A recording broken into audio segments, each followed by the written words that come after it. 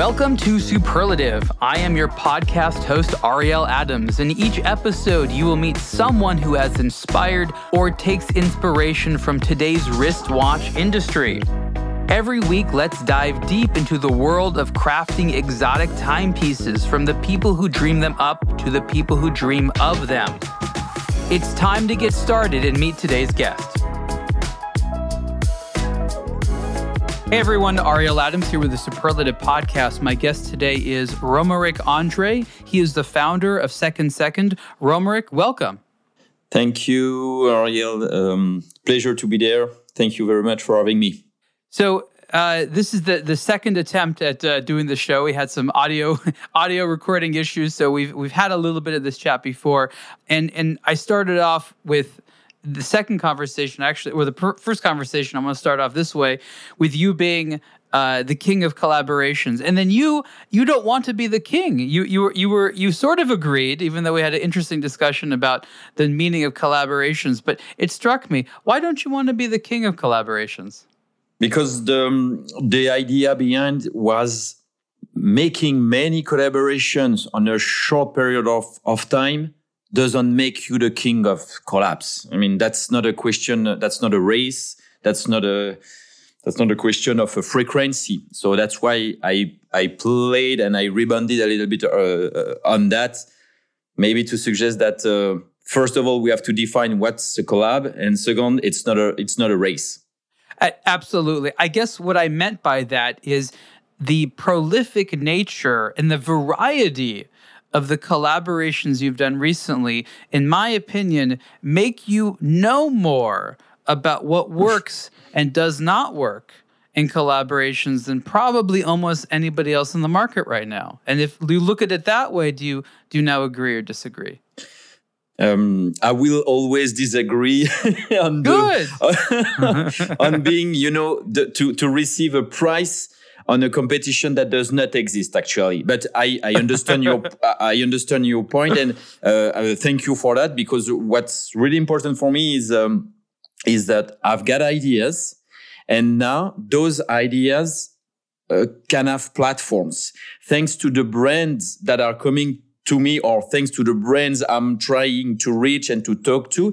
My ideas can express themselves, and the frequency you are suggesting right now is because I may have many ideas that were locked in for some time, and recently, because I started to get some traction and some recognition, I guess I could open I could open the door for all these ideas, and now they are finding their platform. So yes, you see many of my works going out right now. So let's go back a little bit to the formation of Seconde.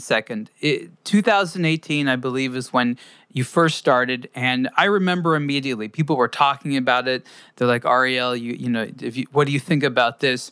And what you were doing was a beautiful but simple concept where you were taking vintage watches and you were removing one of the hands and you were replacing them with a pop culture symbol or something else that you wouldn't necessarily think of as a hand. And there was this contrast. I always remember the contrast. You seem to really love contrast. And I always noticed that on your website, which is beautiful. Your artistic design is very uncommon, of course, in web design. But talk a little bit about what it was that you were trying to do with Seconde, because collaborations, as we're talking about, was by no means sort of how you started this. I'd like to know how you got into that. But talk about what was it you were trying to accomplish with the formation of Seconde. This idea came within a context, and my context at this moment was I was ending a first journey, I would say, where I started to co-founded a company that was a complicated journey that did not end extremely well. It did not end bad, but the company never was profitable, so it had to stop. And then I was kind of tired of having a team, because I'm not a good leader. I was tired of talking with investors because maybe I'm not a good businessman. I was tired of all of the usual constraints that you can imagine in a startup. And I felt and I wanted to do something extremely simple. And at this time, buying a few vintage watches for a couple of €100 was something that seemed possible for me. And what I consider those vintage watches as a raw material. And then I was like, I'm sure there is something to do with that raw material. And you try to find a way to differentiate those vintage watches from the existing things that you see on the market. And I like to apply some contrarian mindset to something that I see. And because at this time, you could hear over and over that the intrinsic value of a vintage watches comes from the fact that they are not touched. There is not a single piece that has been changed. And so the value is there because the piece is intact. So I wanted to do exactly the opposite. So, oh, guys, you are looking for untouched vintage watches. Okay, I'm going to show you something. And the something is to go total opposite of that and to change what usually you cannot change, which are the ends. So it creates like a huge contrast, visual contrast. It's a little bit of disrespect from the initial designer of the watch. I reckon that I'm doing something that maybe the first designer of the watch wouldn't really like. But that's my approach as well, to be at some point a little bit disrespectful with what has been done. And then it's too easy to be disrespectful. So I want to be disrespectful, but then I want to say, you can go back to the initial state of the watch because I'm just changing the hand, and you keep the hand. At this moment when I was selling my vintage pieces, I was obviously delivering the original hand aside in the packaging. So I liked to be a little bit like disrespectful and then showing a lot of respect to what has been done and to show that what I'm doing is reversible. Right. Now that's interesting because I remember in law school, we learned about this concept, my pronunciations be terrible, droit moral or artistic rights, as they called it. And in France, in not many other places, there's actually a legal right as an artist that no one will change your art. In America, you don't really have this. Someone can buy your art and change it. But in France, there's a lot of very special rights associated with the original artist and what can and can't be done. This reversibility that you built in is kind of the ultimate safety for this, right? Yes, and it was really a safety net for me, and I wanted to be a little bit shocking, but I didn't want to play like the guy that doesn't care. I wanted to be respectful with my disrespect. So basically, and then there is another point, is that I was really looking for vintage pieces that weren't really charismatic. I was buying really low profile, understated, simple 3 hands, old Rolexes or old Omegas. And those pieces has been produced in thousands. It was not like extremely rare, extremely exceptional pieces. So I was like, okay, I'm doing something that is not really common, but if we cannot say that I've been sabotaging the Mona Lisa. You know what I mean? It was not like one piece that I would destroy. It was not the idea. Where did you learn to be a designer? Did you go to design school or were you self-taught? I didn't. I went to a business school, and I'm not a. I am actually. I'm not a designer. You know, I've got. Now I can say that after 4 or 5 years of Seconde. Yes, I've got visions. I see stuff in my head, but usually I am not super able to replicate on a piece of paper or to replicate on a laptop what I've got in my mind. So I try to find ways, and that's why the first ends that you could see on vintage pieces I was working on was pixelized design, because pixelized design, it's easy to do. It's you just take a grid and then you try it. You get inspiration from what you can find on the internet, and then you adapt and stuff like that. So it was my way, my bypass to do something visually pleasing, but without being a great designer. And then when I did that, I had to shoot the pieces to post them on Instagram. And that's where I started to realize what I'm going to do. And I only played with paper, with random stationary products, with stuff really from a daily common life. And because I did not really masterize the designer tools, I had to find background from my day-to-day life, and it worked because it stand out from the usual aesthetics of this industry. And you always had your sort of emotional visionary guidance of contrast, right? Because there's always this interesting contrast of this is luxury, this is not. This is old, this is new. This is clean, this is dirty. And where does this come from in your life? This sort of clear fascination with the value of contrast.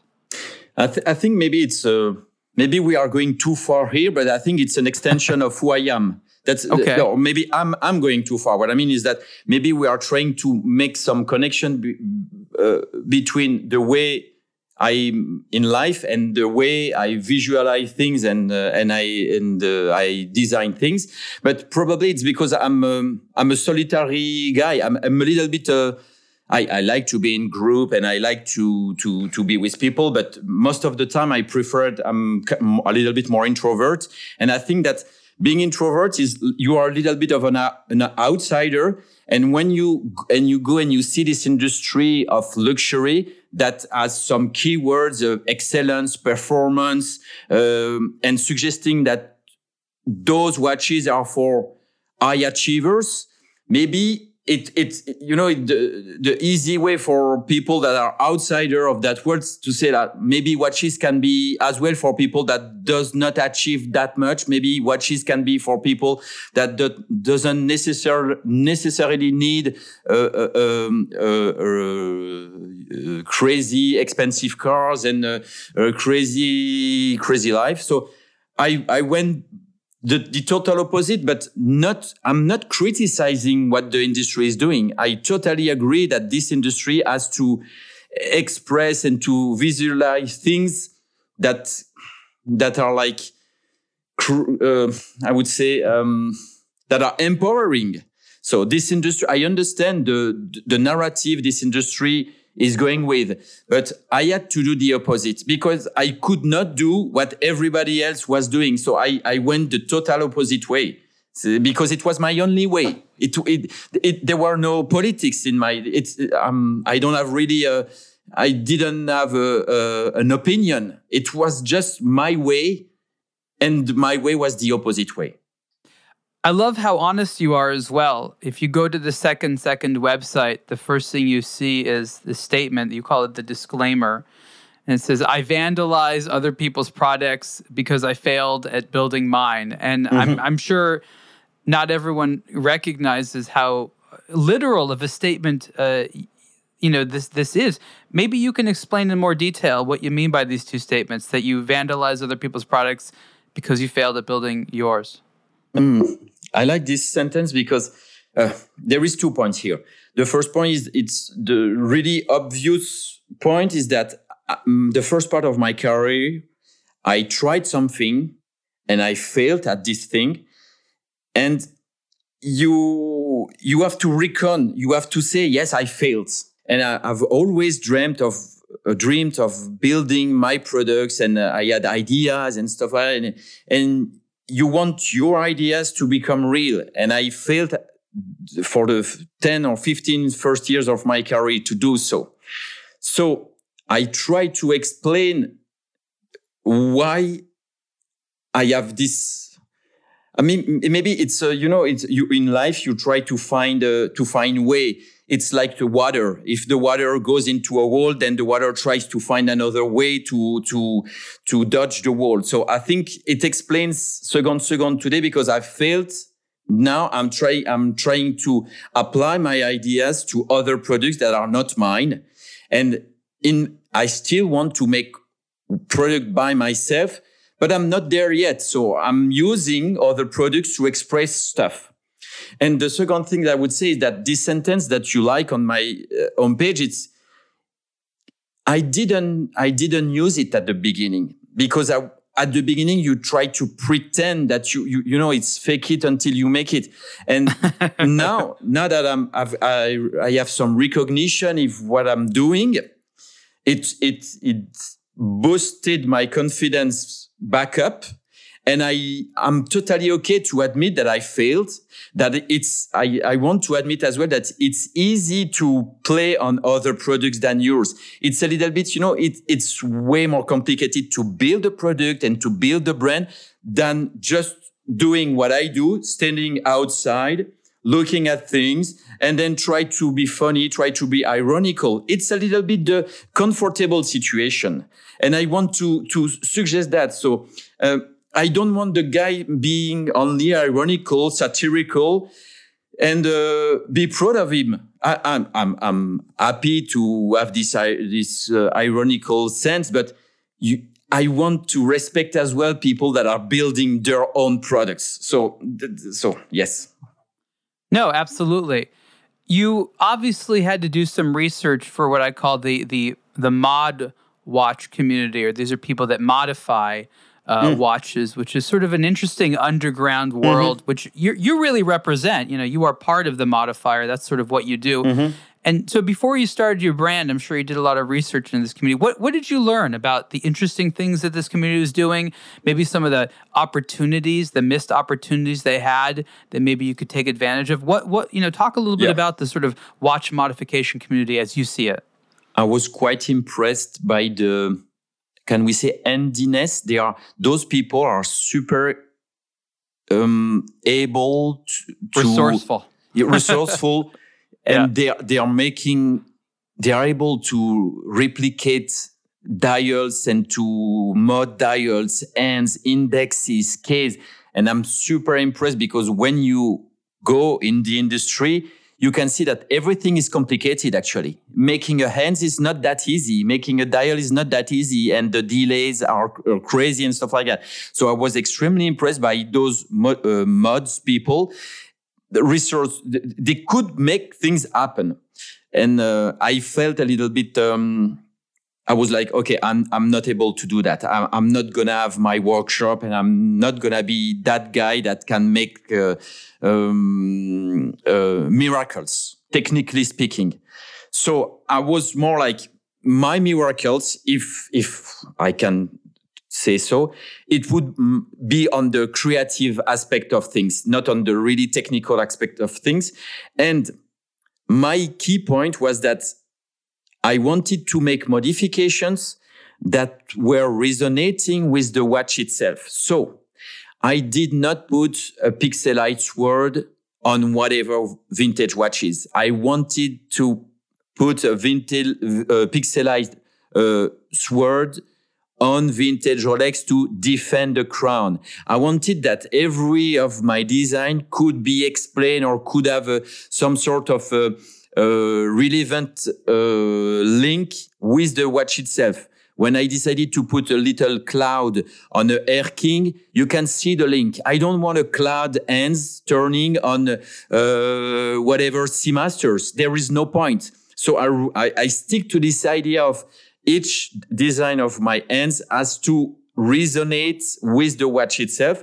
And why I'm saying that is because in the mode scene, the modification are they are a little bit generic. They could be, those modifications could be applied on whatever watches. And that's something that I did not want to do. I wanted to make stuff really relevant with the said watch, the said vintage watch. So I could again show respect to the watch itself. And again, try to surround my disrespect with some respect and context. The way I think of it is narrative. There's a story to each of them. It's not just shock value. It's not just this looks nice here, but there's a deeper narrative to it. Would you agree to that? I agree. And that's something I stick to. Because, for example, when I did this pixelized swords, or when I did some pixelized sneakers, I could feel that the design by itself got tractions, and I receive hundreds of requests like, can I have this end, but to be installed on another watch? And I constantly rejected those requested, because then this narrative is fall apart. And I didn't want to go that road. Let's talk about Celsius for a minute, and then I want to talk about your creative process. Celsius was another interesting contrast, and if I recall correctly, you were trying to take something which was the humble mobile phone, and you wanted to make it crazy luxurious. This was really above and beyond even what I think Vertu is doing, which is probably the most well-known of the luxury mobile phone firms. I remember writing about some of your stuff and seeing some of it at Basel when you guys would show. But talk a little bit about that. You were trying to put like a tourbillon in a mobile phone, right? I think we could sum up this. Yes, it was this idea. That's crazy to me. Thinking about that years later, it's crazy. I still want to own the thing. I don't want to say, oh, that was the old me thinking weird. But I'm still connected with this project, and I don't want to reject it. But that was crazy. But let's say that it started with a market analysis.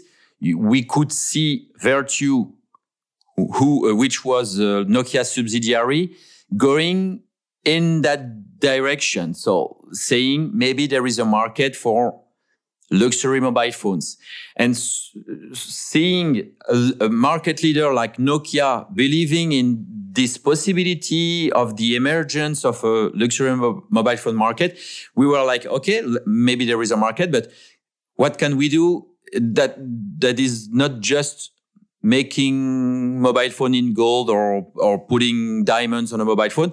And then came this idea of a contrast again, of merging things. It was like merging electronic device with high-end micromechanics.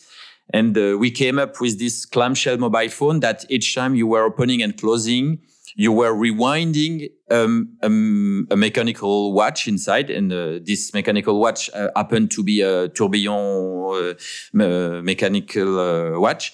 So it was the fusion of two worlds. Because of the size of this electronic device, we could really expand and enhance the beauty of the micromechanics, and you could see all the train gear from the tourbillon that was out-centered to the watch caliber. So it was like quite impressive. But then the market it was hard to explain to the market that you could pay this kind of money for a mobile that was just claiming to carry voice. It was not a smartphone. It was only a voice. It was a voice-only mobile. And then it was complicated to explain the timeless aspect of the micromechanics and some sort of short-term aspect of the electronics beneath the micromechanics. So it was complicated, and maybe it was irrelevant, but we had to find out.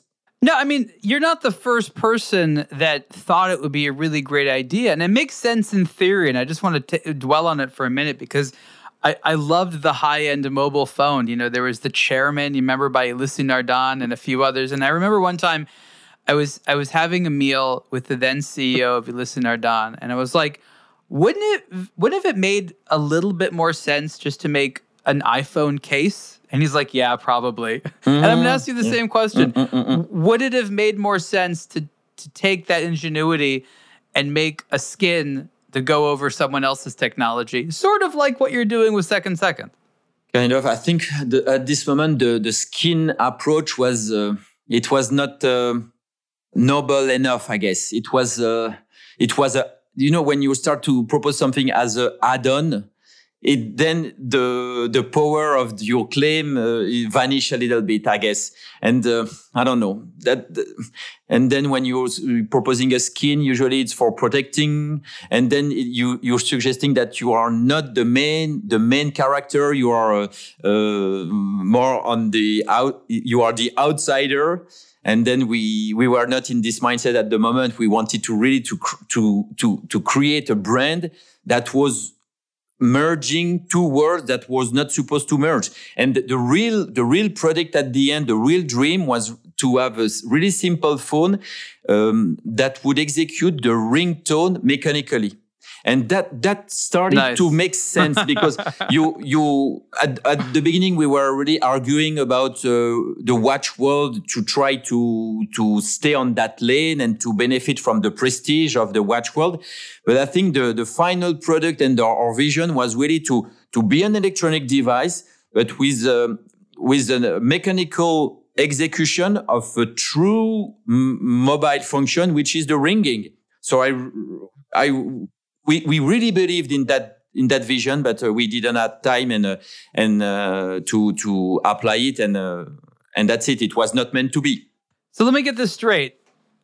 From what you're saying, the next thing you're going to do is a merger of one of these like minute repeater sonnery table clocks and a Bluetooth speaker, so that you could have your phone hooked up to this thing via Bluetooth, and then it would ring, but it would create a mechanical ring. Is that what you're getting to? Because I feel like that's the next step.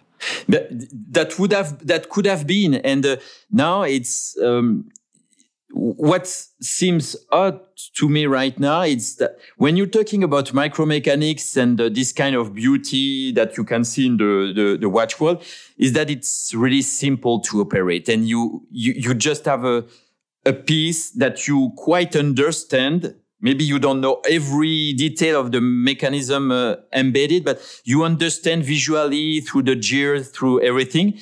And then if you start to add a booklet or to have a user guide to install Bluetooth, Apple Wi-Fi, and then you're killing the device. So for me, those two words are hard to merge now. So I don't know if I don't know. I feel it feels like a wedding that is not meant to last. Well, I think it's interesting because, your first venture was very, very complicated, right? Like you admit yourself, it was very ambitious. Yeah. Just to make the thing work was, an engineering and I'm sure a construction nightmare. And then you make a total 180. I mean, in every way, if you compare what you did with Celsius to Second, it's like the same person, but a completely different side of life. Rather than go from something simple and make it luxury, you're taking something luxury and making it simple. Definitely. Rather than making something very serious, you're making something very playful. Rather than crazy complexity, you're like, what's one of the simplest things I can do to add value? Exactly. Maybe I'm lacking ambition. Maybe it's at some point the recognition that, okay, I'm not done. I'm not made to do great projects that gonna have a global impact. And it's like looking yourself in the mirror and saying, okay, maybe you're good to make simple things, but by doing those simple things, maybe you will have more constraints because you don't have a factory, because you don't have this, you don't have an engineering team. Yeah? But then it's all about you. And it's something that I love in my life today is you are in front of a piece of paper and you need to find one idea. And this idea has to be extremely simple to execute because you are not gonna receive the help of 10 people. It has to be one simple, smart, relevant, or cool or good-looking ideas, and that's really refocus the work on your mind and on the creativity. And but at the end of the day, I'm not building a company. It's like me with me trying to find a simple idea. But I like that as well. So maybe I lack of ambitions, but it's I like to put myself in the situation where I really have to find this little sweet, simple to execute idea. What I hear, and I mean this in a positive way, Romaric, is an uncompromising individual who recognized that, okay, Romaric's going to be uncompromising. Would you rather be uncompromising in something crazy complicated where it's so hard to not compromise, or do something so simple that you actually have the power by yourself to not compromise? You can, with your own ingenuity and skill, say, I can create something that to me is not a compromise. Because it sounds like that's what you were looking for. You wanted to have a product that reflected a no compromise attitude, and you sort of found it, and you had to be simple to do it as a single individual. Again, you're totally right. And it's, it's a movement. I go from one end to some days I'm like, okay, I would love to make something that I would sign 100%. So basically to start a company that would make products that I could sign 100%.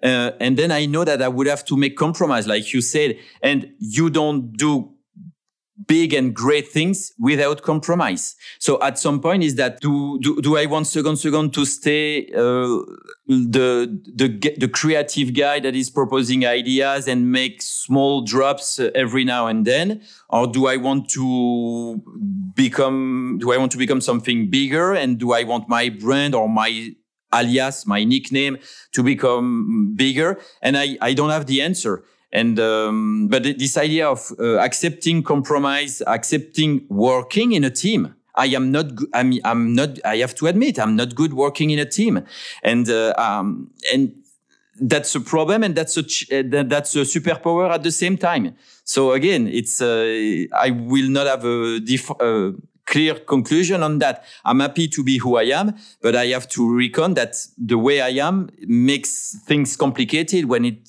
comes to be in a team and to build something bigger.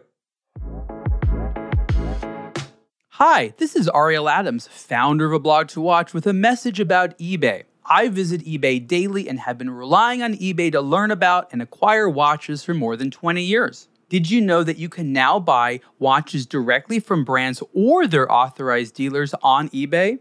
Timepieces coveted by watch enthusiasts from brands like Zodiac, Laco, Parallel, and more are part of eBay's Certified by Brand program. Here's how it works. Luxury names are partnering with eBay to bring brand new and pre-owned watches and other luxury accessories directly to you. Certified by Brand includes a minimum 1-year factory warranty for watches and offers an unprecedented selection of new and used watches directly from the source, all with the peace of mind you can expect from eBay. Visit ebay.com/certified by brand for more information.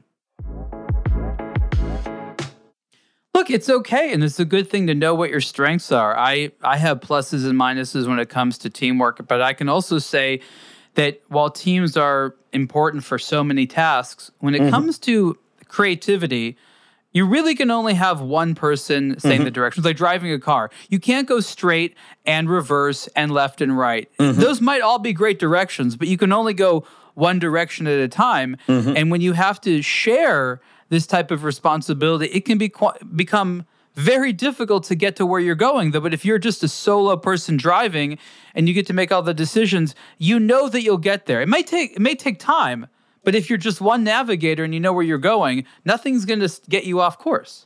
Exact. Totally agree about that. And that creativity, it's something quite interesting when you work days over and over on it, is that when you try to mitigate it, to maybe listen the market, or you're starting building barriers in your minds, and that's super complicated because you have to be careful with your ideas, because all ideas are not good, and a lot of ideas will fail. But then you have to stay extremely not courageous. It's not courage, but you have to stay a little bit foolish in your creativity, and you don't want, for example, if you start to find some sort of success, you may be eager to stick to this line, but you don't. I don't want to draw lines. That's why in a recent interview I said that, for instance, I think that if within 2 or 3 years I don't find other industry to work with, I guess I will lack of oxygen. So if I'm only the guy making collabs with watch brands, at the end of the day, I will suffocate. So I will need to try to apply my way of thinking to other industry, to other products. And again, creativity is a superpower, but sometimes tiring. And sometimes you start to build walls that are locking your creativity in a small parcel. Okay, yeah, I hear you, and I want to talk about the creative process now, because I think that's something that you make look easy. It's not easy. I imagine that you probably agonize sometimes over what to do with a design. So my first question is, does it begin with the idea of a hand or a special dial, or does it begin with a watch and then you have to imagine what to do to it? Well, how do you start? At the real beginning, my trick was only to play with hands. So, the constraints were extremely clear. I could only change hands. So I had to find a way to make that design relevant, coherent, beautiful, fun, whatsoever. Now that I'm able to work on dials, on case, on bezels, on bracelets, the starting point is not the same anymore. It's more global, and and usually there is no rule. I don't know. So basically, it's like I try to understand the brands, the value of the brands, the name of the product, but I don't know what's gonna be the good door to open. So I'm trying a little bit of everything, and the problem is that when you open one door for one project, the next project you have to find a new door to open. So that's the tricky part, is that every project makes me a little bit more recognized in the industry, but every project is closing one door. So it's tricky. But I live for that. I mean, I'm waking up at night because I've got ideas. It's I'm sometimes my wife and kids could testify on that. Sometimes I'm like totally closed for 20 minutes because something is happening in my head, and it's on weekend, and it's not it's not a 9 to 5 job. It's creativity. It's all the time. So that's why I need to be careful with that, because at some point you need to. You may fall into some sort of loop, because for me, it's a challenge. If someone contacts me and say, do you have an idea? I'm like, okay, I'm going to have one. And it's an obsession. So I need to be careful with those creativity loop and creative obsession to find the great idea. No, I mean, that's the right attitude to have, right? Because you want to find the right idea. You like finding the sort of cohesive ideas that work from multiple angles, and I respect that, because those are the types of ideas that the snobs around the world really appreciate, because you've sort of intellectualized the entire process. But to make the ideas cohesive, you have to think about ideas over and over again from various angles. Would it make sense to this person? Would it look nice? Could I tell the story? Would would the hand even look nice? Like so many different types of things that you have to consider. But the clients are all different, and I think that's what's interesting to me. You have a number of watches that are consistently your thing, but clients themselves are so different. And I'm actually going to divert for a moment to the business side of the conversation. How do you manage the business relationship? You just have like a standard contract, or like, this is how I work, do it? Do you try to work with them to see how they want to do it? I'm just curious, because you've done a lot of, what can be very complicated deals between profit sharing and nonsense like that very, very quickly. And what is your secret to efficiency there? It's all about the concept. So basically, when I'm in touch with a brand and they say, we should have a call, we should have I'm not criticizing here. I'm just telling it. Usually, and I totally understand that, you are in contact with people and they say, let's have a Zoom, and we are sure we're gonna come up with great things together. And sometimes I'm like, we have no idea. We don't know yet.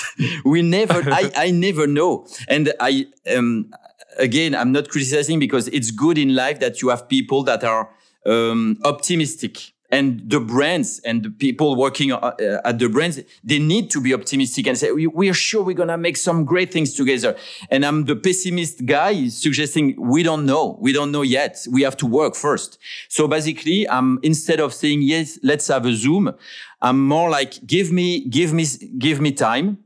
And I'm working on my end. And I love to enter a Zoom with a concept. So we know what we're talking about. We know the power, we know the scale, we know the impact. We can say, oh, that's a really niche approach, or this one may have a bigger impact, blah, blah, blah.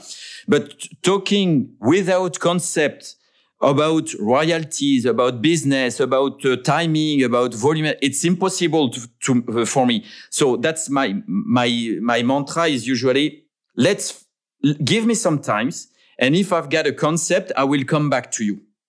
And then when I've got a concept, everything is clearer, because if you start to put the concept on the first criteria of your business relationship, it's the best way for me to stay relevant. I don't want a financial aspect of a conversation be the main driver. I'm not saying that I'm not looking to be profitable, but I don't want. If I start to do that, I will lose traction. I will bore my audience. So the concept, and then everything will follow. With a good concept, you can work with people that even if the fit with people is not great, that's okay, because the concept makes things easy. And if the profitability of the project is not great, that's okay, because the concept is bringing something to me, to my little mosaic, to my little, let's say, maybe, you know what I mean. Yes, absolutely. And I definitely agree with you that you have to begin with something people get excited about. I have these same issues. Everyone wants to talk contracts and numbers, and you're like, what are we even doing business about? We don't even, so you have to sort of temper the conversation and also help guide them. But, have you gotten yourself into a crazy world of, some brand is offering a flat fee, some brand wants to pay now, some brand wants to pay later, others are doing royalties, and I have to look at statements. And I'm just wondering, because again, you're very pragmatically minded. As a small operation, how do you handle having to decide, which I'm guessing is different types of deals all the time? I mean, it's an interesting thing for me to think about. I've not really. For me, I went the easiest way possible. Maybe it's not the savvy, economical best way, but I went since the beginning on the royalties, which means that the brand knows that I'm gonna be with them. I'm gonna be extremely, and if, let's say, we've got a good concept, we know, the brand knows that the concept is good, I am happy with the concept, then I want them to feel that I'm not selling the idea and then I leave and I'm bye-bye, I have another collab to do. So I want the brand to feel that I'm going to be with them for teasing and for talking about the concept for launch day. So I'm with them and I'm financially interested in the success of that launch. So the interests are extremely aligned. And that's the best way to work, because there is no bad feelings. The brand is not saying, you got your money and now you are not working anymore. You are not pushing with us. So we align the interest.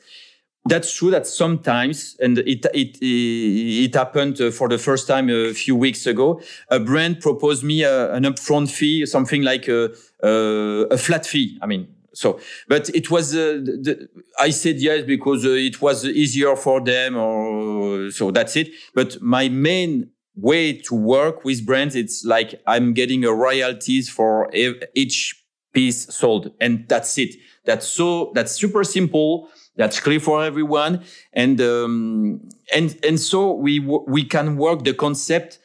And it's not like, okay, I promised you I would work 10 hours on the No. It's we work until we are sure the concept is the best possible.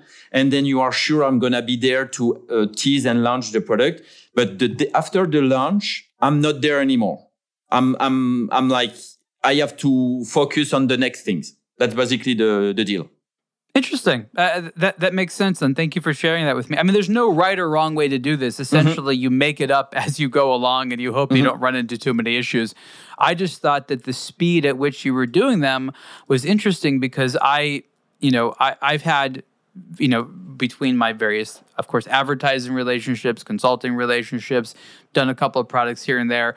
I've been approached by brands with a bazillion different offers, and I know that just for myself, they're so complicated, and sometimes they truly don't know how to get done what they want to get done. They're like, I'll pay you to help me do that thing that I don't know how to do.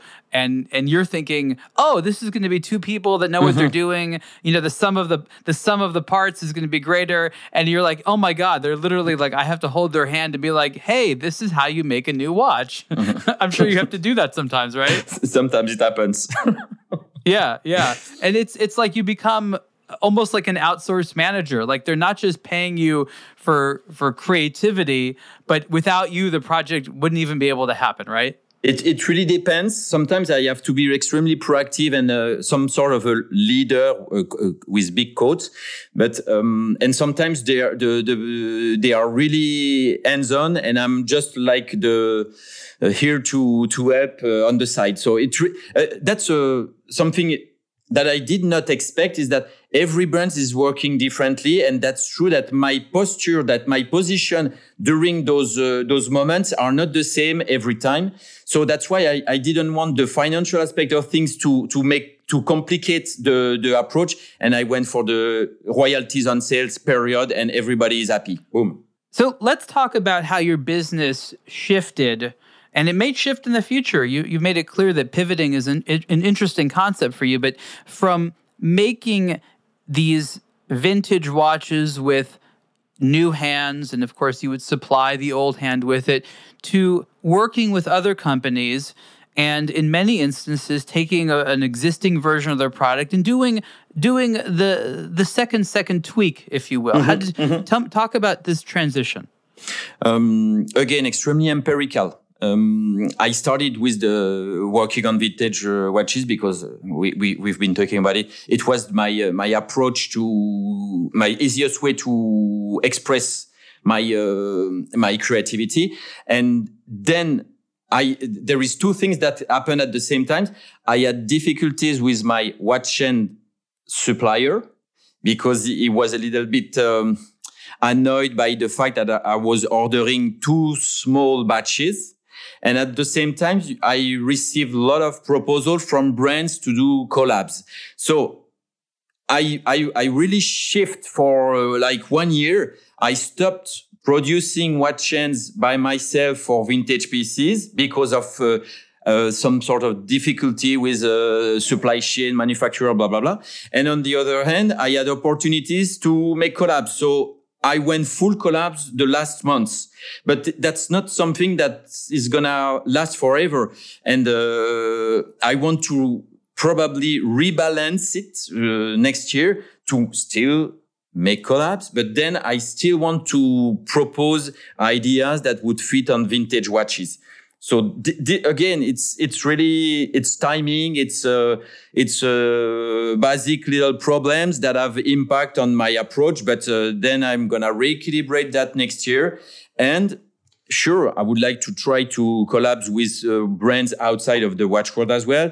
And sure, I'm dreaming about maybe building my own watch brand. It's only a dream right now, and maybe it will never happen. But that's something that I'm still considering. So I don't know. I don't know where I will be in 2 years. And that, I think it's cool. I think I'm extremely lucky right now to have many opportunities coming at me. I try to create those opportunities as well. But the fact that I don't know where I will be in 2 or 3 years, right now it's cool. I like it. Sometimes it's scary because you don't know your future. But right now I try to see the great aspect of it.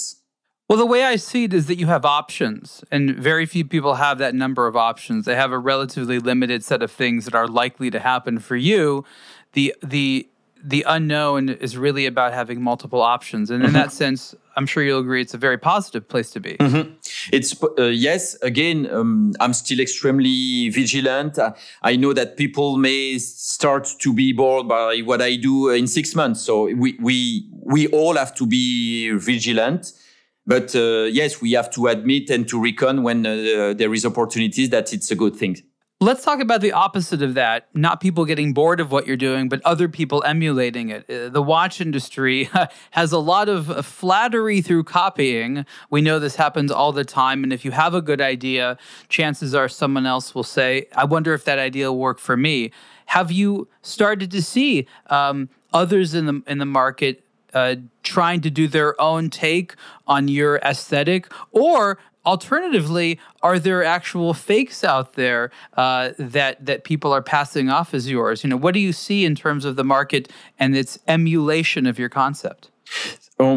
Many things here.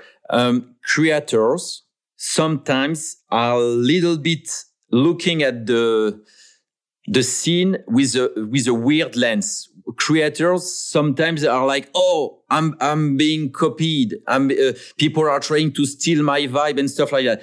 I don't want to fall in that category because I'm piggybacking on the power of Rolex. I'm piggybacking on the power of Cousteau when I'm playing with the red hat. I'm piggybacking on every cultural moment and stuff. So I am the one already not building things, but using them at my advantage. So I cannot be the one criticizing if I see people maybe being influenced by what I do.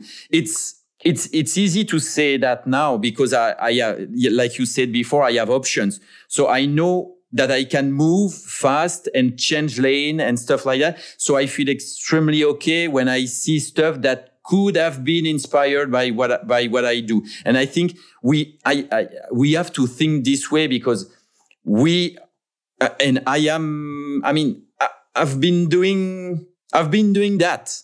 So I cannot say now to others, don't use my stuff. Don't be inspired. I should not care. And I force myself not to care about that. So super happy. If you think that people are being inspired, I'm glad. And if they do, it's okay. And if they start to overlap my stuff, that's my ability because I'm alone, because I'm extremely agile, that I have to change lane. And I have to do something that other people have not done and stuff like that. I hear what you're saying, and I think that's a very healthy and very sort of nuanced take on it. But at the same time, you yourself are a relatively proud person with an artistic sense of culture and heritage. You would not want to copy something. You, in everything you've done, from what I see, you kind of look around, or like, is anyone else doing this? Okay, because you yourself wouldn't want to be anyone who does copying. So you're right. There is sort of a practicality to the mentality of, am I being copied? But you strike me as someone who just would, if you started feeling like your work was derivative, I feel like you would stop.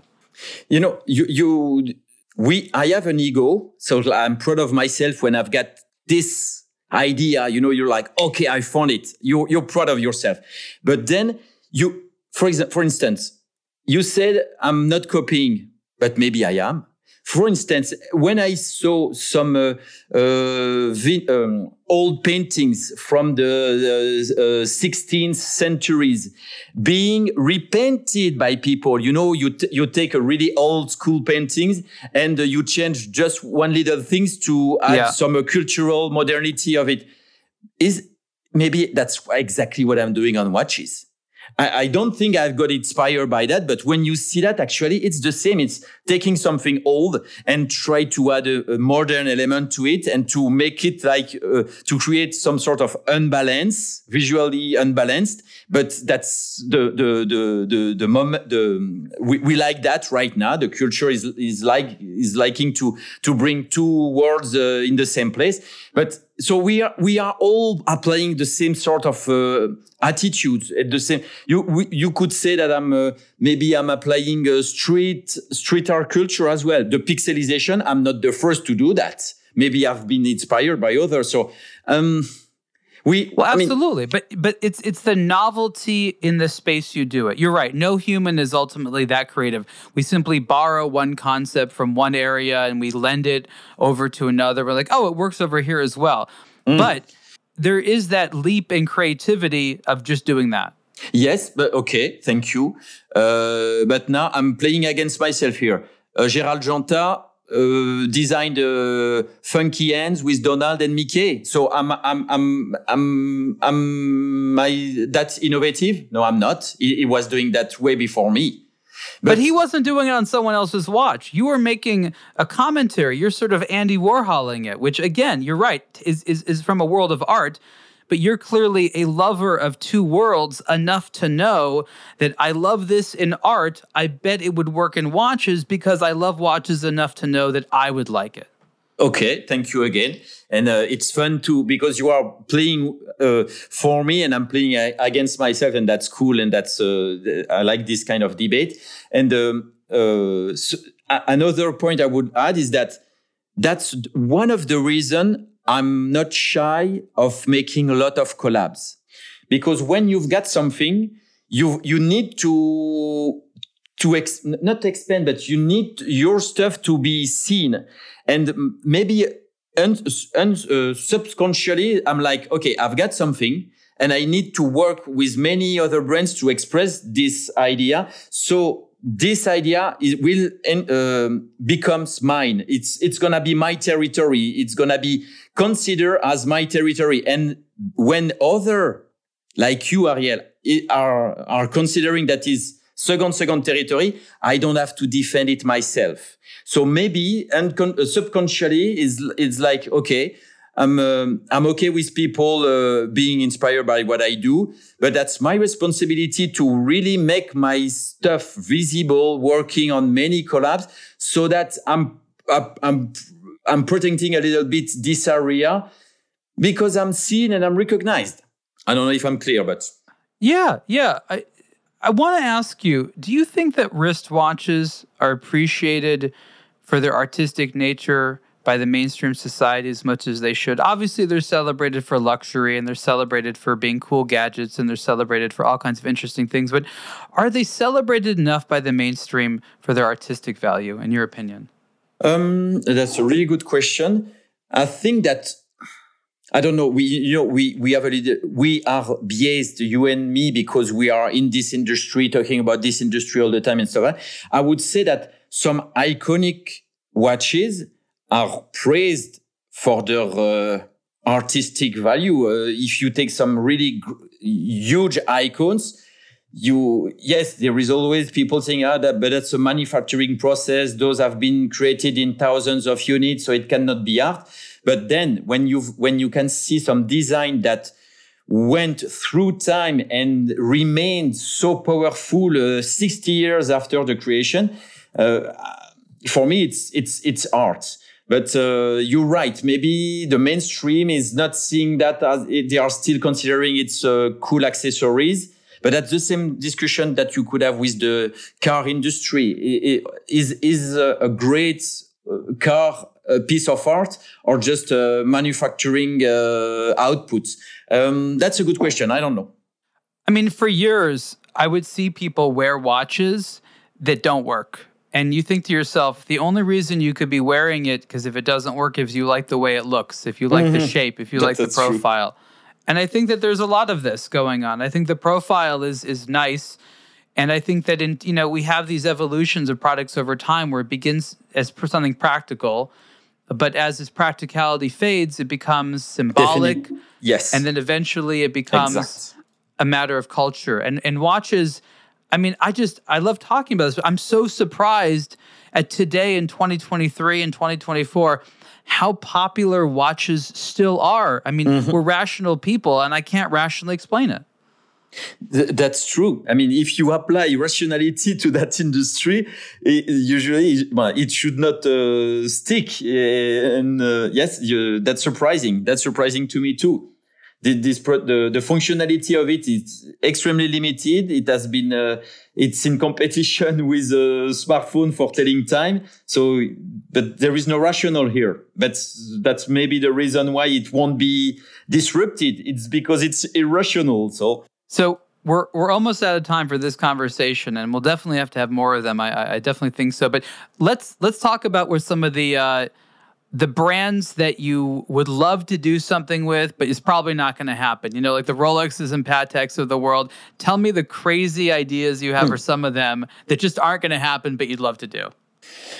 That's a tricky question because sometimes I'm surprised sometimes to some really good stuff come out of not so prestigious brands. So you could expect from me telling you I would like to work on the extremely rare, Patek from the pocket watch from Marie Antoinette and stuff like that. So working on a historical piece, but I don't think I need the watch to be extremely prestigious to make the idea stand out. So I quite don't know to answer your questions because no, that's true. You've already given me the idea of the Marie Antoinette with a little guillotine hand. Yes, that would be a good one. That would be a good one. But sometimes I feel it's. I don't know to answer that. There is many ideas that could be extremely relevant, and I don't have a dream, the dream brand that would say yes, the dream product that could, I don't know. I cannot answer that. I mean, it's fun to speculate because yes, anything could happen, but there's sort of a knowledge or an agreed upon awareness that like a Rolex, even if half the people at Rolex love what you do, would never be like, come on, let's do a collaboration together, because they're just not the types to do that. So that's why it's fun to joke about it, because there's such a, I don't want to call it a pretension, but maybe by marketing necessity, they have to take themselves so seriously that they would never, I see what you mean. Be able to play with these types of whimsical ideas. Mm-hmm.